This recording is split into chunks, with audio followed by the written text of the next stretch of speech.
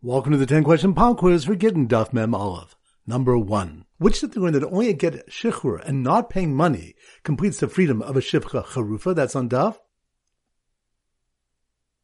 Amatas. Good. Number 2.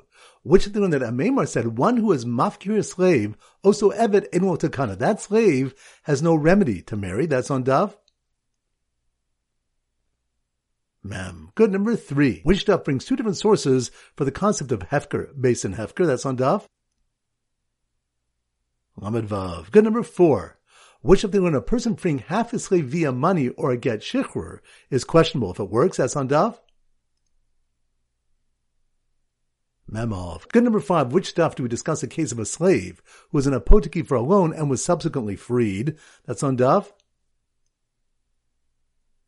Mem Aleph. Good. Number 6. Which Daf do we have machokas if an almana can vow to collect her ksuba after she remarries? That's on Daf. Lamed Hey. Good. Number 7. Which Daf do we discuss a case where the master told someone he freed a slave and the slave said he was not freed? That's on Daf.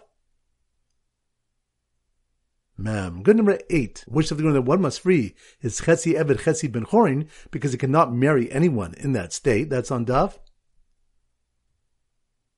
Memov. Good. Number 9. Which when a convert slave is like his wife, just as a wife is released without a get when he dies, so too his slaves are released without a get shichur when he dies. That's on Daf.